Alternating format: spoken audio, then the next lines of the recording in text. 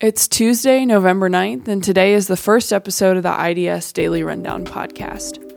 I'm Caitlin Ratty, and I'll be your host every weekday morning to keep you up to date on the most important news of the day. Just a heads up, today's episode includes mentions of sexual violence. There have been 34 reported sexual assaults at IU since August, 2 of which were reported this past weekend, according to the IUPD crime log.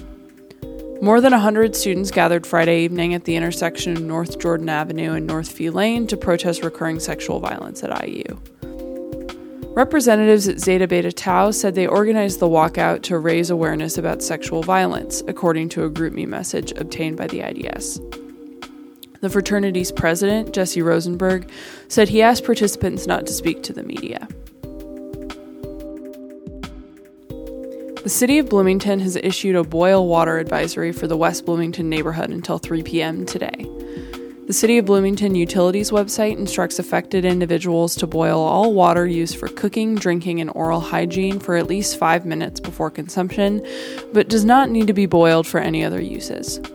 After normal water pressure is restored, residents should run cold water from a sink or tub until clear water flows from the faucet, according to the website.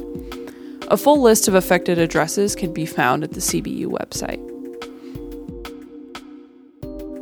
The Kirkwood Observatory has open nights for the community every Wednesday until the week before Thanksgiving break.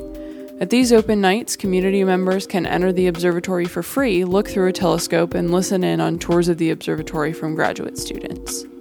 The observatory keeps the public updated on the schedule and weather conditions on its Twitter page, which can be found along with other important information on its website.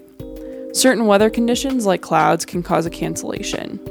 The observatory makes the call about 2 hours before the scheduled opening. In sports news, Indiana cross country ended its regular season with a strong performance at the Hoosier Invitational.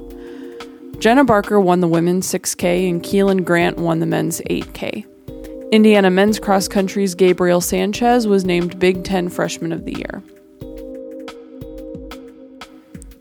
Other stories included in today's newsletter include sustainable alternatives to fall fashion trends, a Black Voices column about incarcerated people and human rights, and an arts column about Snail Mail's sophomore album. You can find all these stories and more at idsnews.com.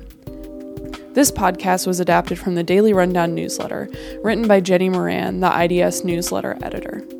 It included excerpts from some of the stories that the newsletter linked off to.